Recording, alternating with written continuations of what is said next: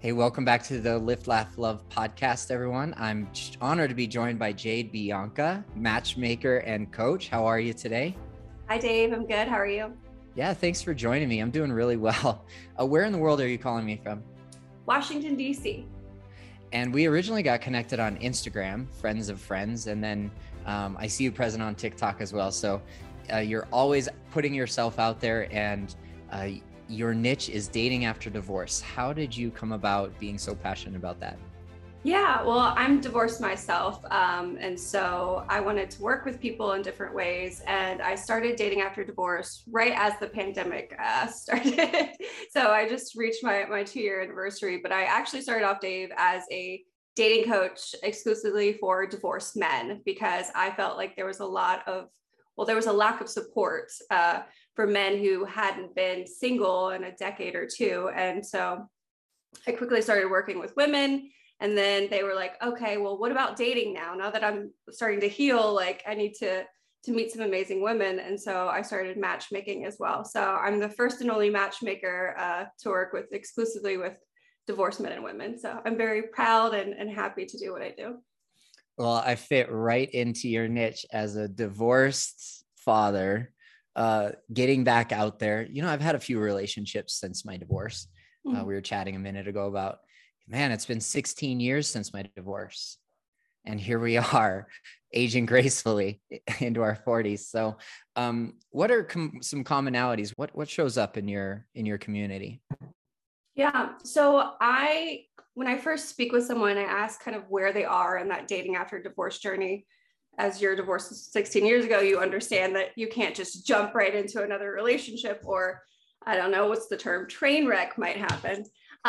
So it kind of just depends on each person. I think each divorce is unique. I think each relationship is unique. So I think when I speak to someone, I make sure they're being honest about how they're feeling. And just because they're feeling like they're itching to get back into the dating scene right now does not mean when they go out on that first date, they're going to feel that way.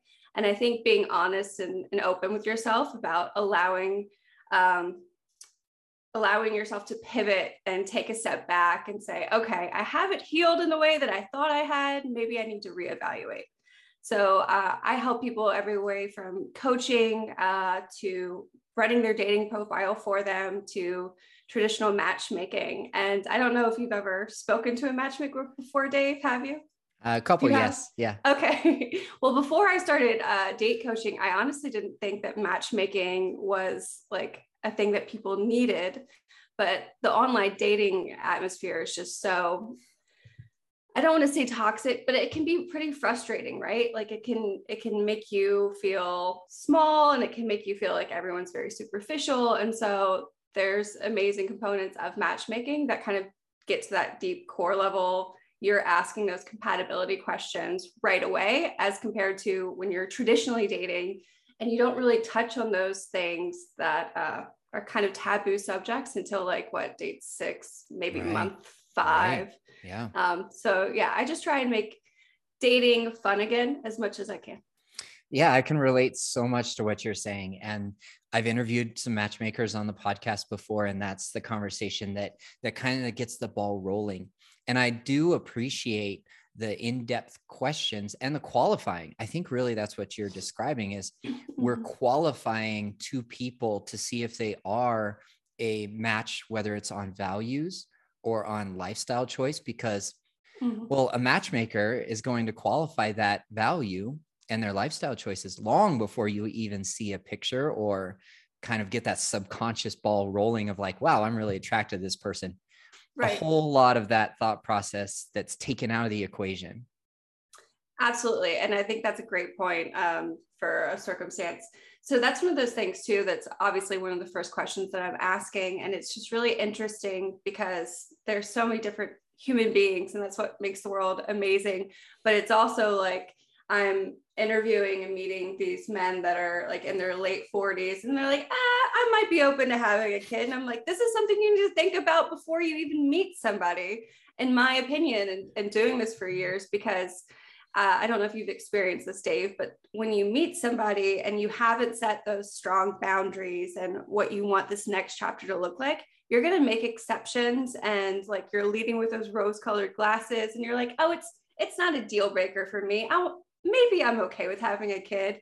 And then 2 years in, you're like, holy crap, I don't know what I was thinking. Mm-hmm. Yes, I do see that, and I do experience that in my dating life, and understanding and getting clear about what I want the next chapter of my life to look like has been so beneficial. It saves me time and it saves me heartache. I didn't block that for somebody else because I knew what I wanted going into the next chapter of my life. Yeah, I agree with that completely. And I think that's most of my clients range between 30 and 50. But what I love about working with divorcees is because they are certain of who they are, and they don't need to like kind of mask that to be someone else. And I think if you can go through something so difficult as a really bad breakup or a divorce, and you have that capacity to love even more than before, right? Because you've learned about yourself and maybe your darkest times. And so that's what's pretty amazing about divorcees, in my opinion. Mm-hmm. No, I totally agree that people who have gone through a divorce are like, well, I never want to do that again. That's certainly my viewpoint of like, the next time that I choose to go down that choice of getting married, I don't want it to end in the same way that my first marriage did.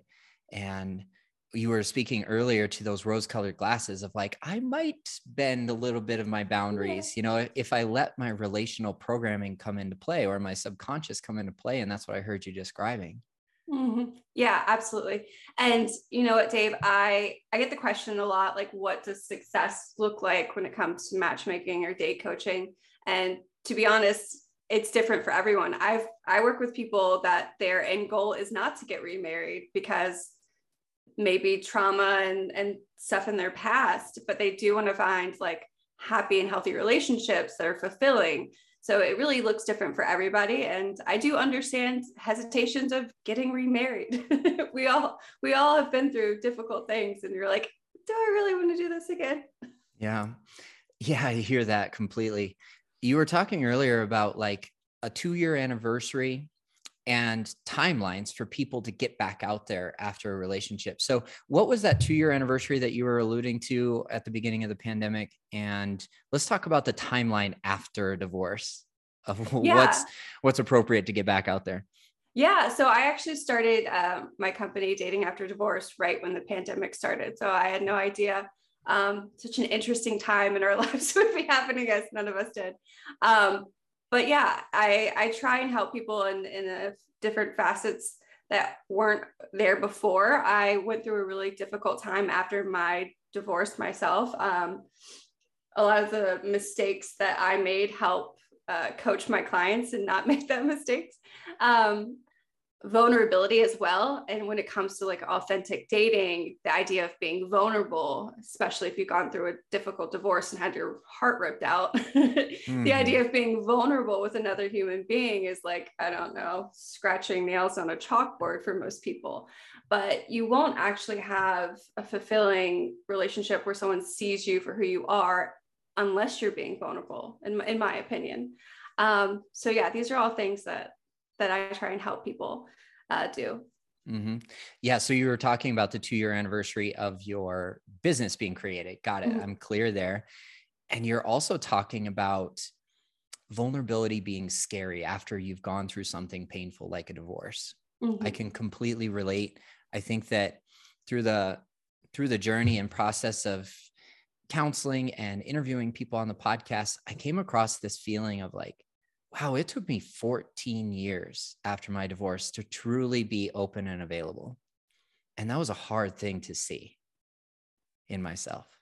Oh, absolutely. And I think that's wonderful. And I think everyone should go to therapy. I think agreed. Yes, agreed. I think a silver lining from the pandemic is that we as a society have made it more we've normalized it more to talk about mental health and the need to speak to somebody. And I think that whether it's with someone who's divorced or just in general, and dating is so important. I love that like now people are like, oh, well, I go to therapy and it's like a turn on for someone. I think it's an amazing thing just to be able to talk about more I guess, things that would be considered taboo before. Mm-hmm. Yeah, definitely one of the silver linings of the pandemic and sheltering in place here in Colorado. It was certainly talked about in my community of like, wow, every counselor or therapist that I interviewed on the podcast is completely booked. And that is a beautiful thing at this time. And let's jump back to that timeline. There is, in my opinion, there's not one definitive timeline after a divorce for people to get back out there. What do you see showing up for your clients? Yeah, so I can't work with someone for matchmaking or dating profile management until their divorce is finalized, but I do work with people in coaching and helping prepare them, because as I mentioned before, a lot of my clients have been in 2 decade long marriages. And so if you haven't dated since you were in your early 20s, you get back out there in a dating app and you're like, excuse my French, what the hell is going on? You can be a little bit more frank than that. What the fuck is going on here, right? Yeah, I don't know. Do people listen to this with their kids in the background? We'll see. We'll find out in the comments. But yeah, as to your question for timeline, it really looks different for everyone, Dave. And I don't ever like to say like a one size fits all thing. But usually if I'm having a consultation with someone and you can hear after years of doing this, those little things like, well, maybe it's time to see a therapist. And that's one of those things that I always say, I'm not qualified to give professional mental health advice. And I think coming out of a divorce, I don't care how stable you feel, how great things are going besides your divorce, you need that output. Because I think that there are certain things that we can't see and that our friends and family aren't willing or aren't able to tell us that would help us. So it kind of just depends. I think that there are plenty of marriages that have ended before that final ink is on the paper, whether it's sexless marriages or loveless marriages in other ways. I think as long as you're being honest with yourself, as I mentioned before, and able to like take a step back and say, all right, am I able to have casual sex and not get attached? Because there are plenty of men and women who can't. And if they're people that their first thought out of getting out of a loveless marriage, whether it's intimacy or emotional connection, is I just want to feel wanted, right? And that's for men and women. That being said, you need to be honest with yourself that after that first initial hookup, how are you going to feel? How is it affecting you going into this next chapter? Is it affecting your relationships with your family? You obviously don't want your kids to be introduced to many different boyfriends and girlfriends, because children of divorce have already gone through a large amount of instability. So there's a lot of different factors to think about. And a statement I get from people a lot is like, Jade, I don't know what I'm doing. Like I haven't been single in so long. I don't know how to date with young kids. Like, how do I make the time to date? I don't know. Are you a father, Dave? Yes, I have a 19-year-old daughter. Oh, wonderful. Yeah. And so I think time is a difficult thing as well. Being a full-time or shared custody parent, working full-time, and then dating. When do you have time for that? You know? Yeah. When do you make time for that? I think as I was going live on TikTok the other day, somebody asked me, is an every other weekend date appropriate? And that question in and of itself, it's not easy to answer because we need to know so much more about that. Okay, well, is that your kid's schedule? Is that your parenting schedule? And if so, you only have every other weekend available, then I think it's completely appropriate to date once every other week initially. And then you build this foundation of shared values and common interests and compatibility. I love that you chose that word earlier instead of chemistry. Wait, chemistry, sorry, keep going. Yes. Well, chemistry might just be like an attachment showing up. You alluded to that with, can you have casual sex without an attachment being formed? And some people can and some people can't. Once you spend every other weekend, one night a week, you date somebody with that frequency, I think that you can form a foundation in a relationship with that kind of time. You're making time for dating as a single parent. Absolutely. And I think one thing we don't think about just jumping into the dating scene, Dave, after divorce is if you've been in a long-term marriage or a long-term relationship, there are pieces of you that you've kind of lost for the sake of the family or the sake of the couple, right? And so if you regain that independence and you enjoy that and you thrive in that, how are you going to make sure that you find a companion that also respects that and has and wants the same level of independence? I'm not sure if I'm explaining that clearly, but a lot of people in their 40s and 50s, if they have teenagers, might not want to date someone who has a young toddler because they're at a different stage in their life. So their ideas of what they want their weekends to look like are very different. Do our lives, are they compatible? Are those common interests that we like to do on a weekend?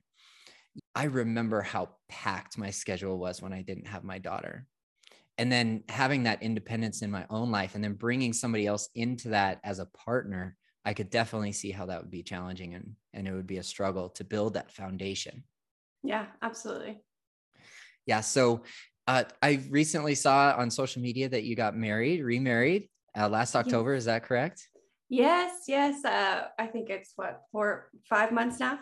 Or during the pandemic, most of our relationship has been during a pandemic, and so it's definitely been an amazing experience. But getting married during a pandemic was interesting in itself. But right. My husband is also a divorced man, and I think that's really helped our relationship since the beginning because we were very open and honest and transparent about the good and the bad things, and so it makes me kind of teary-eyed when I talk about it because I didn't expect, after my divorce, it was very difficult for me to trust again. And so meeting somebody that you were able to kind of take down your walls and allowing yourself to be vulnerable kind of ended up very well for me. Definitely some frogs were in between though.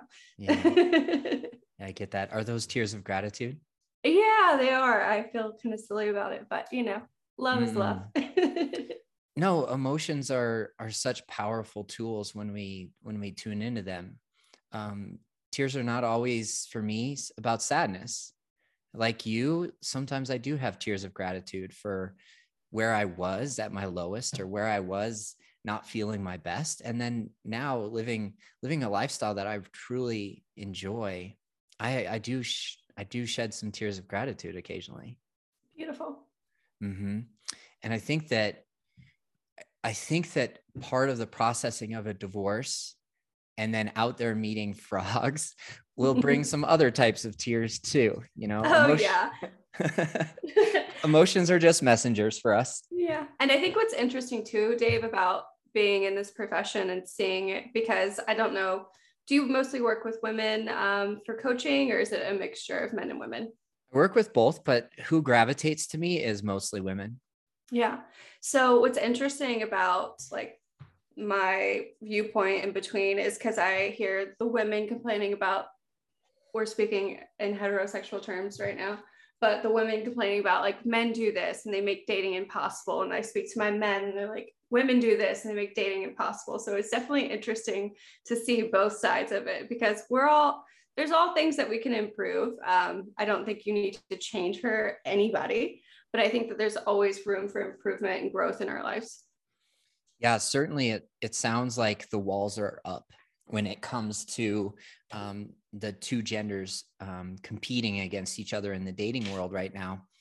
And yeah, you were speaking in heterosexual terms, but I think that the masculine and feminine energy dynamics are so important to be conscious of when it comes to modern dating. Let's talk about the dating apps and how that kind of muddies the waters a little bit when it comes to modern dating. What have you seen for your clients? Yeah. So whether it's speaking to clients that I'm coaching or matchmaking, or if I'm running a profile for a client, it's harder to not feel kind of discouraged at times because there's never been in the history of dating so many ways of meeting somebody, even during a pandemic, right? You can do different hobbies, you can do different online forums, you can do different dating apps, you name it. But that being said, there's a lot more people that you're not going to connect with. And I mean, not everyone's for you, and that's the way it is, and nor should they be. But as we mentioned before, as adults and many times like solo parents, you only have so much time and emotional and mental capacity to deal with things. Mm-hmm. And so I think it's easy to get frustrated when people are on different stages of their life or just on a different planet sometimes, and the things that they say to you. Right. So I think if you allow yourself to take a break if you need to, that's important. And I think that if you keep running into the same issues on dating, it might be good to speak to someone, whether it's a therapist or a friend that's able to give unbiased opinions and say, is there something in my dating profile that might be inviting these people? I'm not blaming anybody, but there's certain things like if you're only having photos of you partying or like, I don't know, semi-naked on a beach, and you're like, I'm only getting this certain type of person. Mm-hmm. We need to kind of take a step back and reevaluate what we're putting out there and expecting in return. Yeah, definitely. Social media is, like you said, one great way to meet people, whether it be platonically, professionally, or romantically. And then when we do see those patterns show up on a dating app of like, I am only attracting X, Y, and Z, or maybe even just X, specifically unavailable partners. Okay. It can be, dating apps can be a mirror for ourselves of like, this is what reflection I'm getting back in this phase of dating. And when I see those reflections show up, I take a break. I have to discipline myself in order to set that boundary for myself and say, okay, where do I need to work on so that I'm no longer attracting this type of person? So what that looks like for me is possibly even deleting the entire account, starting over 2 to 3 weeks later with a fresh mindset and a new approach to how I create my profile.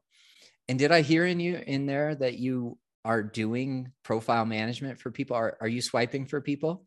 Yeah. So one of the services I offer is a dating profile management. So basically, as we mentioned before, I'm not sure if I talked about timelines, but the average user on a dating app spends between 10, 15 hours a week. So instead of my client doing that, I run the dating profile for them through like multiple meetings and different questionnaires, because in my opinion, and Dave, you're welcome to disagree with me, when you're first kind of meeting somebody on a dating app, you're kind of having just those general conversations to say, would I feel comfortable meeting them in person? Or do we have enough compatibility, at least surface level, to meet in person? And so ideally, that's what I'm trying to do for my clients is bring out the top people that I've matched with and talked to in their voice as much as possible. And then from there, they ask them out. Mm-hmm. Yeah, what I hear you doing is you're almost matchmaking for your clients through a dating app. Yeah, I used to call it DIY matchmaking, but as you know, like certain terms, I'm like, I don't know, does anyone want to DIY matchmake? But yeah, essentially that's what I'm doing. And it can be for different people. It can be with, as I mentioned, people that have never been on a dating app before, and so they really don't know what they're doing, or just people that haven't had a lot of luck in dating, whether that's men or women. But I love being able to help assist and honestly spot the scammers, reporting the scammers. Mm-hmm. But yeah, at the end of the day, it's just trying to have an easier way to facilitate introductions that help divorced men and women. Right. Yeah, that makes a lot of sense to me.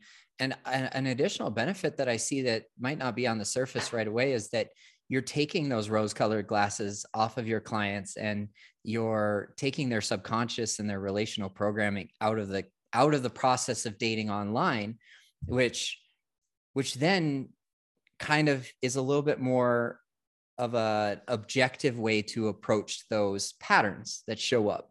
Like, it sounds like you have this questionnaire that you interview your clients ahead of time. And you're like, oh, I think I know exactly what they're looking for. And I'm only going to look for that when I match with people. Is that what I'm hearing you describe? Yes and no. I mean, yes to the first part. To the last part, one big part about working with divorcees that I cannot stress enough is I need you to start to date outside of your type. As I mentioned before, most of the time people hadn't been single for a decade or longer. And I feel like if you're only, I'll use a previous client, for example, if you're only going for preppy blondes who wear, what is that? I don't know what that pink stuff. I'm trying to think of like a preppy brand. And Loft. Okay. Give me a brand, Dave. Well, in my high school dating days, I would have been attracted to like Abercrombie and Fitch. Like, my type was, I totally get what you're saying about dating outside of your type, because I have a soft spot for the underdog, like somebody who can't stand up for themselves, right? And so the pattern that I saw showing up in my life was single moms. I had a very big soft spot for single moms. And so when you say start dating outside of your type, I needed to go outside of like all of that protector mode, like savior mode that I was in, to actually have a healthy relationship. So I didn't bring that pattern and that programming with me into the future. I love that. I don't know if you do the video recordings, but my eyebrows definitely went up. But that's a huge, self-identifying thing. So great job on that. But yeah, a lot of us don't see that until we're like, wait, all of the people I've dated after my divorce are like this. But I think everyone just owes it to themselves to see what there's wonderful, weird, wacky people in the world, and they can be great. And I think that allowing yourself to date different types of people. I'm not saying sleep with different types of people. Do you, as long as you're safe. I don't care. Yeah. But trying to see what else is out there is really important in this next chapter. Yeah, I couldn't agree more. And by doing this process, by understanding who I am at my core and what I truly do want and believe is the best for the next chapter in my life, it's bringing into my life potential partners, potential dates that don't want kids, because I'm being very clear up front before even going out on a first date of like, this is where I stand on this one very important piece of a relationship.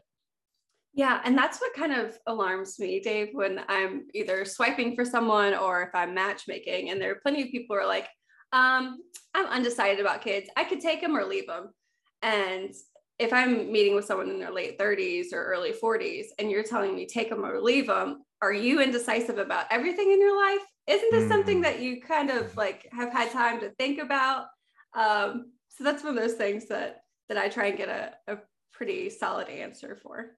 Right. Yes. It's a very big topic of conversation when it comes to a relationship and having that compatibility long term.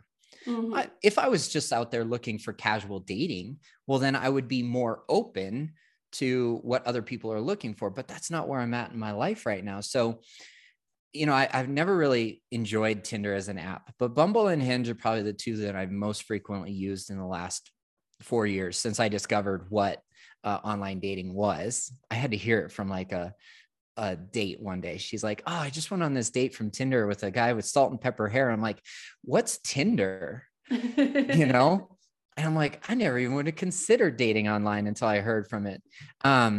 So there's a major difference when we're talking about having kids when it comes to Bumble and Hinge, right?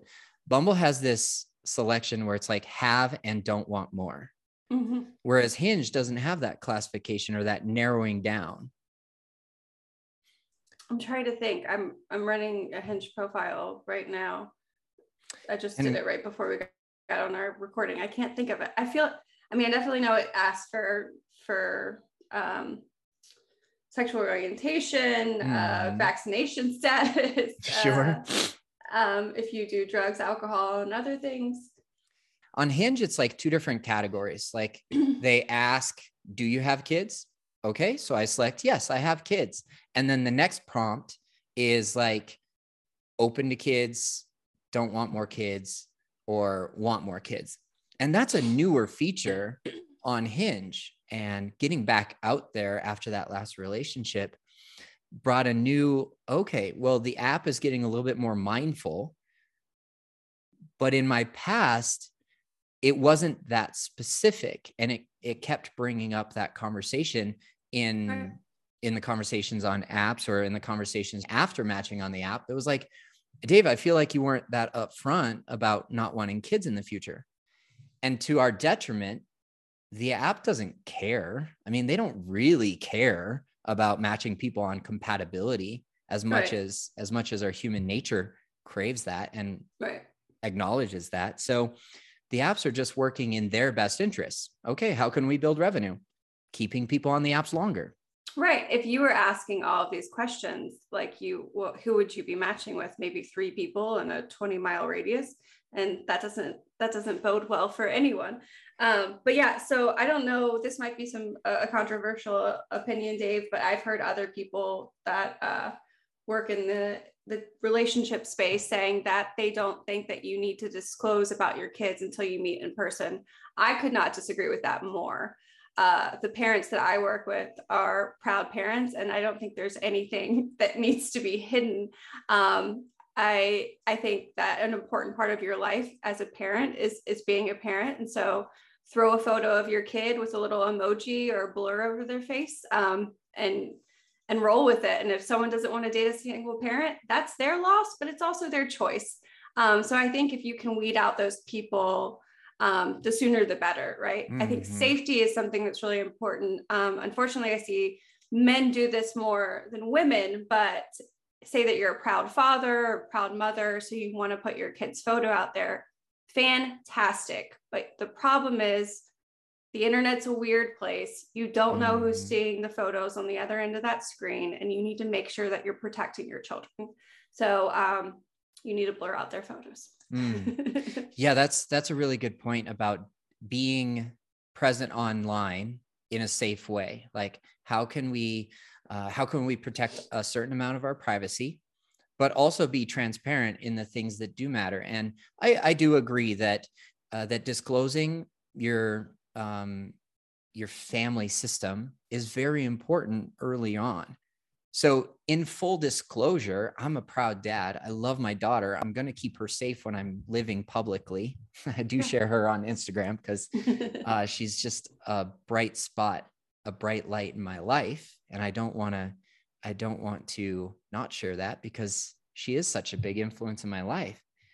And there is certain things that are private when I approach online dating. What comes up for you as I share that? Well, actually, when you first started saying that, I was thinking about a lot of women putting all their deal breakers in their bio and saying like, no dads, no hookups, no blah, blah, blah, blah, blah. And they think that they're saving their time and energy when actually they're just coming off as negative. But I think if you're having those conversations when you're first messaging someone, I think that's exactly what you should be doing. If they're not asking you, how should you know that you need to write a paragraph of, actually, my daughter's 16. I'm not planning on having children after that. I'd like to be financially secure and travel independently around the world and work remotely. I mean, if you did that, you're going to come off as kind of a little Looney Tunes, right? So how are you supposed to know to predict this woman's needs, lifestyle? Right? Yeah, that's such a brilliant point. And the overshare on a dating app, like you said, could come across as very negative. And then the second example that you shared almost makes this person unavailable to me. Is like, well, I don't want 50% of those, but where's the compromise? Okay, well, if I can't get to the point in the online business where I can travel the world, well, then I'm not qualified. And then that's me coming from a self-aware place. But if there's an immature masculine person who I used to be, so I can speak to this moment of like, oh, I read that profile of like, no dads. These are my deal breakers. Must have facial hair, stuff like that. I almost see that as like a challenge of like, oh, I'm going to prove to that person that I'm good enough, even though I don't fit what they want. And that's an immature place to come from.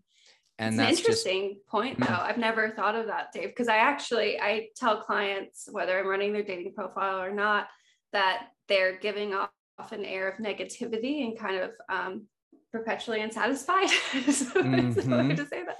Yeah. But yeah, that's an interesting point. I've never heard that. No, that's actually, I appreciate that phrasing of perpetually unsatisfied.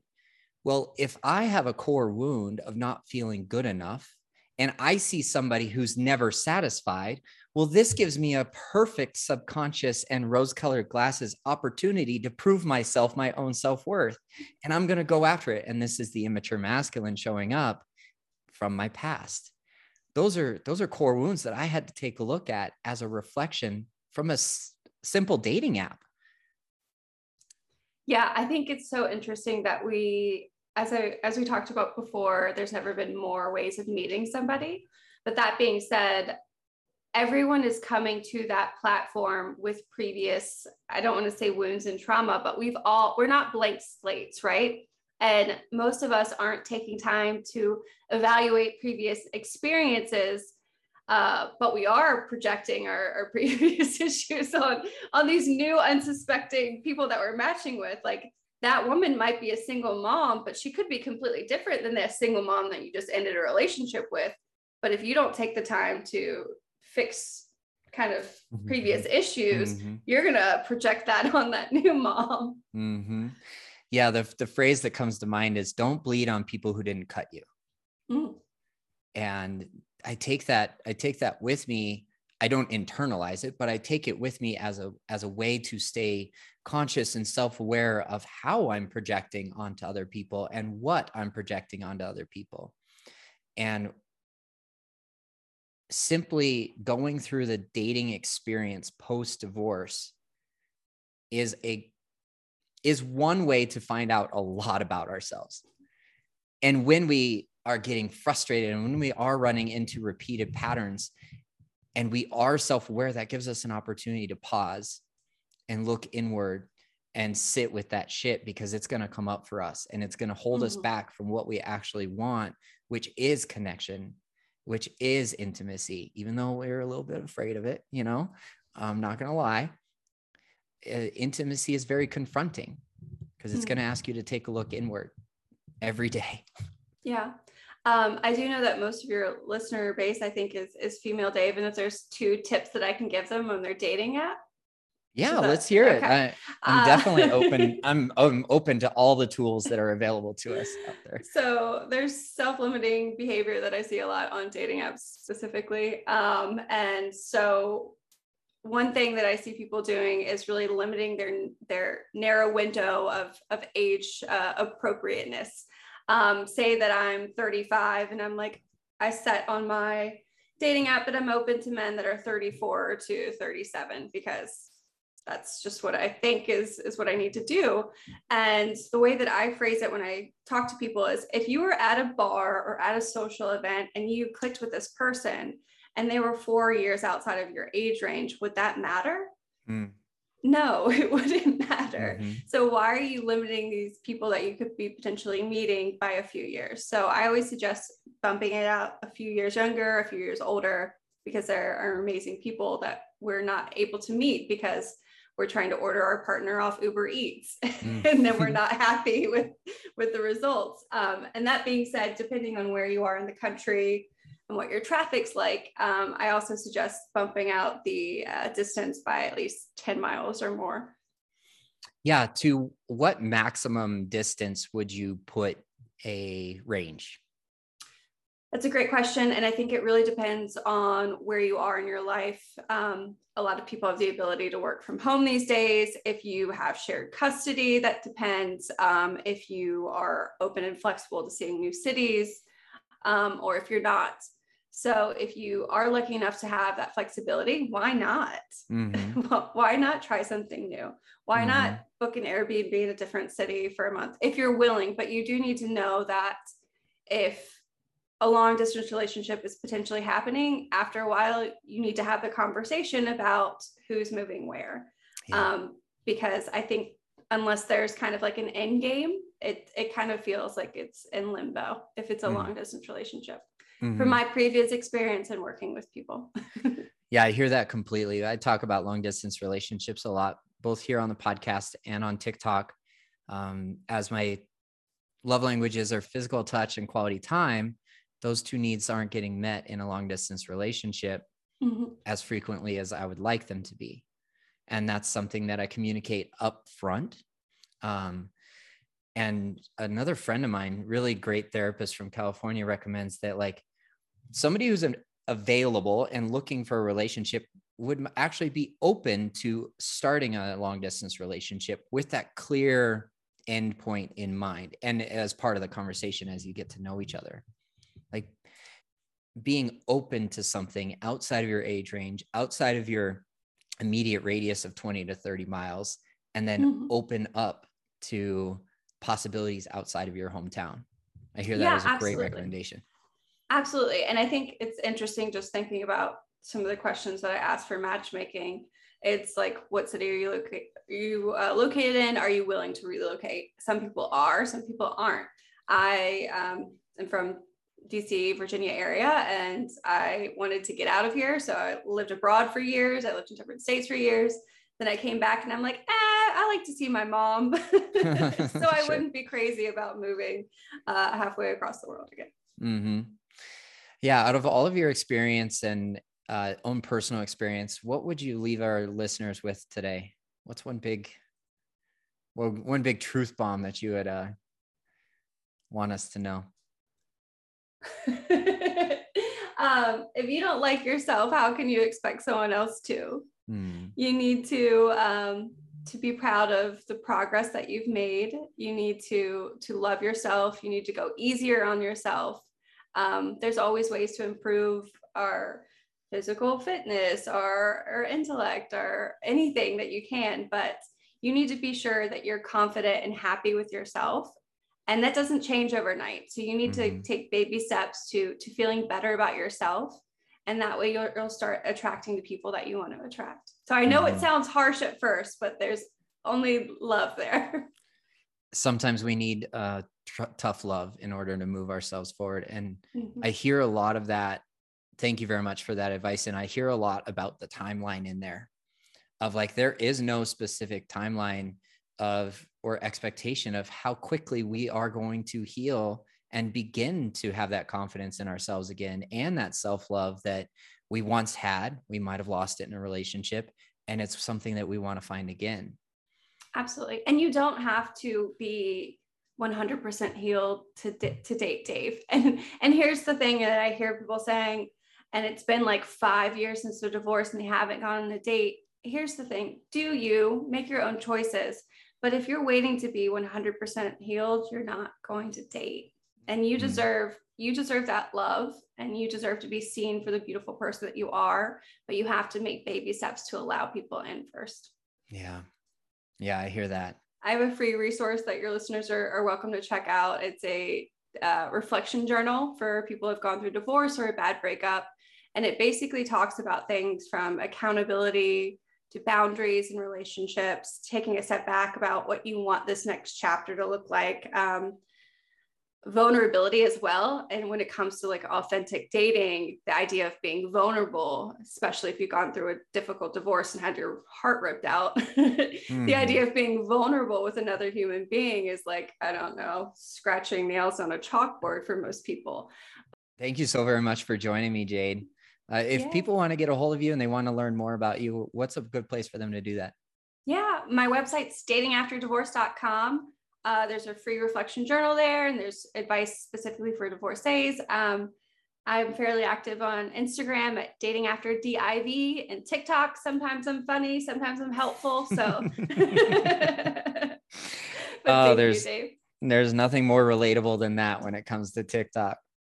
Yes, who knew I would be on TikTok? I always thought it was dancing teenagers, but it's so much fun. Yeah, there are a lot of people over 40 on TikTok. Yeah, it's my people. And I think what's beautiful that you've probably experienced, Dave, is it's just like the authentic, raw versions of things as compared to other platforms. Yeah, totally. There's no way that TikTok would allow me to be inauthentic. And the people that really have been gravitating to me would not see that as authenticity if I was showing up in any other way. Yes. Yeah. Well, thanks again, Jade. It was a pleasure to chat with you, and let's stay in contact and see where each other's at. And in the near future and we can have another conversation. I love it. Thank you so much, Dave. It was a pleasure. Yeah, thank you.